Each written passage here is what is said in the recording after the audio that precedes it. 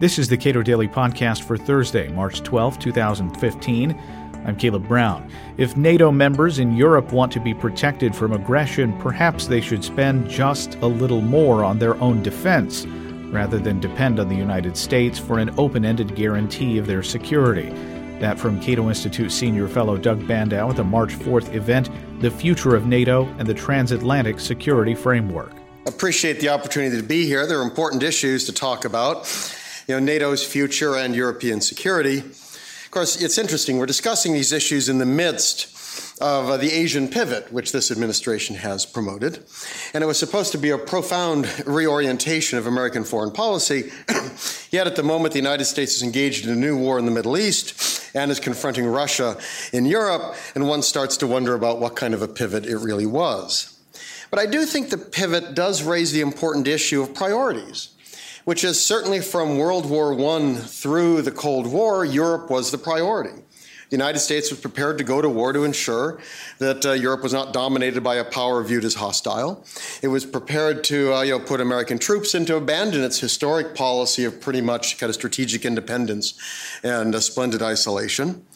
And it was only when you got to the end of the Cold War where that suddenly started to change. And I think for good reason. Starting to look at economic issues, security issues, the dynamism of kind of the region, all of these suggest that Asia was taking on extraordinary importance that would grow in the future relative to that of Europe. And especially, and I think most important from an American security standpoint, that Asia is the host of the one country one can imagine as a peer competitor to the United States. It is not Russia. It is not Russia. It is China. So from an American standpoint, where do you want to put your resources? And the problem for America is that, rich though we are, resources are not infinite. So you got to make choices. And that, I think, kind of animated this idea within the administration of a pivot or rebalance, because Europeans pointed out that if you pivot toward, you're pivoting away, and they were insulted to be pivoting away from them. Well, rebalance, as if that was something different. And I think that it should be clear that the United States can't do everything. That, so if you want to kind of increase resources in one region, you're going to have to take them from somewhere else. So the question is, can you maintain your resources in Europe and pivot to Asia? And that, I think, is a very important issue. If the U.S. really believes Asia is more important, China is more dangerous, it's got to come from somewhere. I think even more important to my mind is the change in the world. Now, foreign policy should be reality-based. It should be based on practical circumstances, on kind of the world as we find it. And I would argue that the world has changed extraordinarily since NATO was created. NATO was created, you look at the 1950s, the 1960s, I would argue NATO made sense.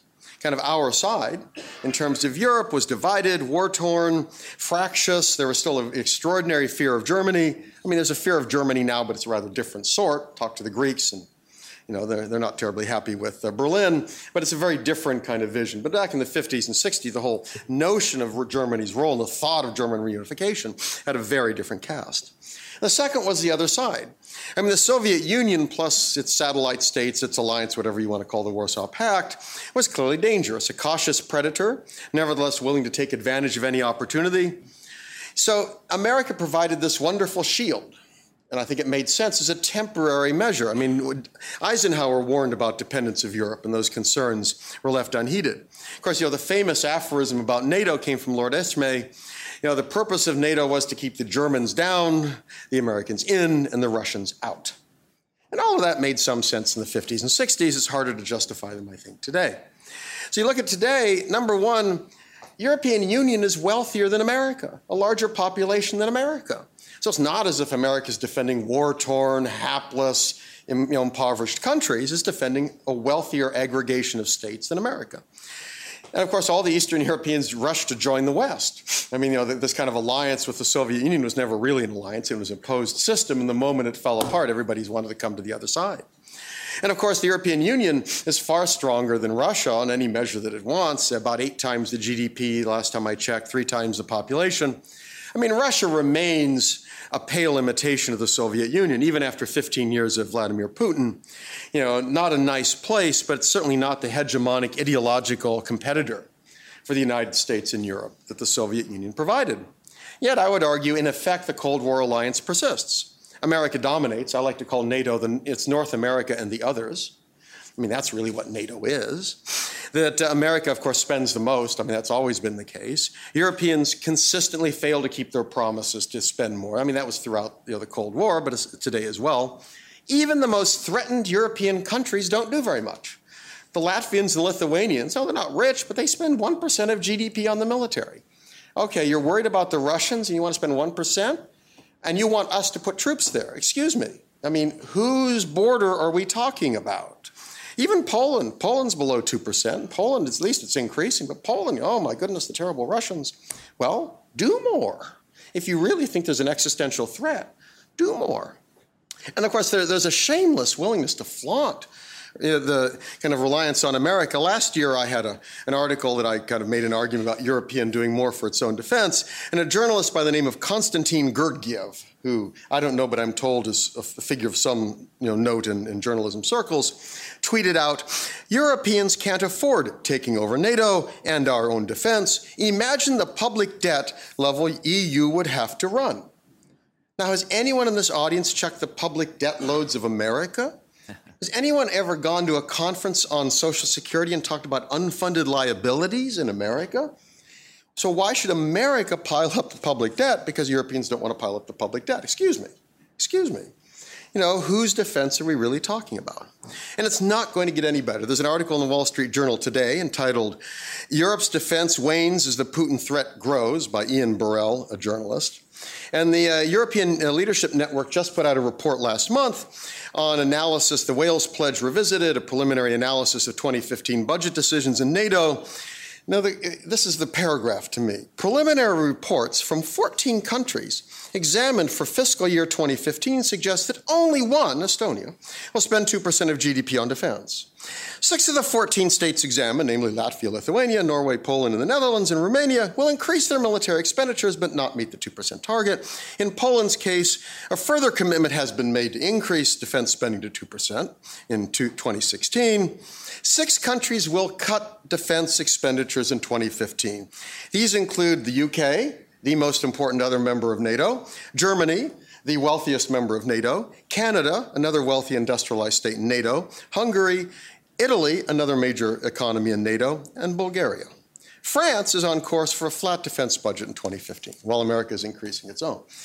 Now, the reality is this doesn't make sense, and it exists because America's turned Europeans into dependents. And what's ironic is that for an alliance that's kind of diminishing its military potential, it spent a lot of time searching for other roles. When the Cold War ended, there were a lot of folks kind of in NATO who were really scared about what will NATO become. And at the time, there were these weird discussions about whether it should try to fight the drug war, or it should get involved in environmental issues, student exchanges. I once wrote an article suggesting that we could turn tanks into bookmobiles and kind of send them out and shoot books out or something. I mean, you don't need a military alliance for student exchanges or something.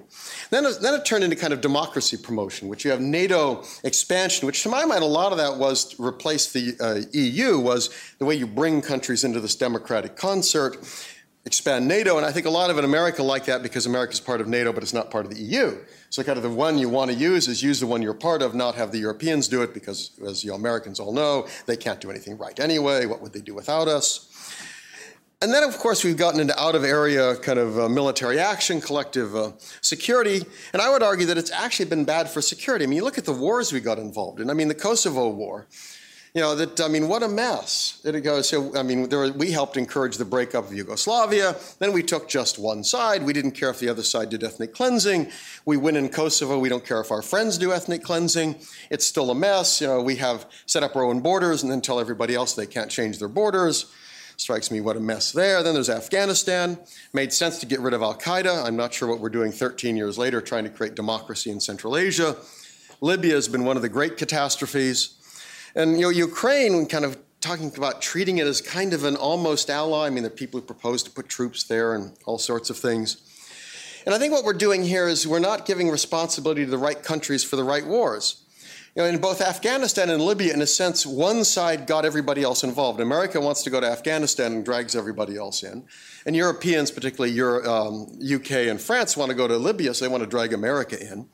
So you're getting bad wars that don't make sense because the people who really want them aren't paying the entire cost, especially if they can offload it onto the United States. So what we see today is the United States is defending not just core Europe, which was viewed as vital to American interests, but I'd kind of say, the helpless, the luckless, the irrelevant. I mean, I'd call the Baltics the helpless. I mean, they're small countries, hard to see how they defend themselves. Poland is luckless, given where it's located. At least Germany's not such a problem anymore, but you think of bad neighborhoods, they lived in it for centuries. The Balkans I view as irrelevant. I mean, Montenegro should be part of NATO. Why? And then throw in Georgia and Ukraine as kind of potential conflicts, I think are far worse. Instead of adding allies to NATO that have actually made the major alliance members more secure, adding allies has made it less secure. It's brought in countries that are in fact security black holes. They have very little military potential. They bring conflicts along with them. They extend America's reach, and they extend the reach of the security guarantees. So the alliance has changed dramatically since the end of the Cold War, and I think not in a very good way. I'd argue that it's become a bad deal all around. So what we need is change, not just reform. I mean, there's all sorts of proposals for reform, and certainly NATO could be helped by greater European interoperability and coordination and innovation, all these things that get talked about.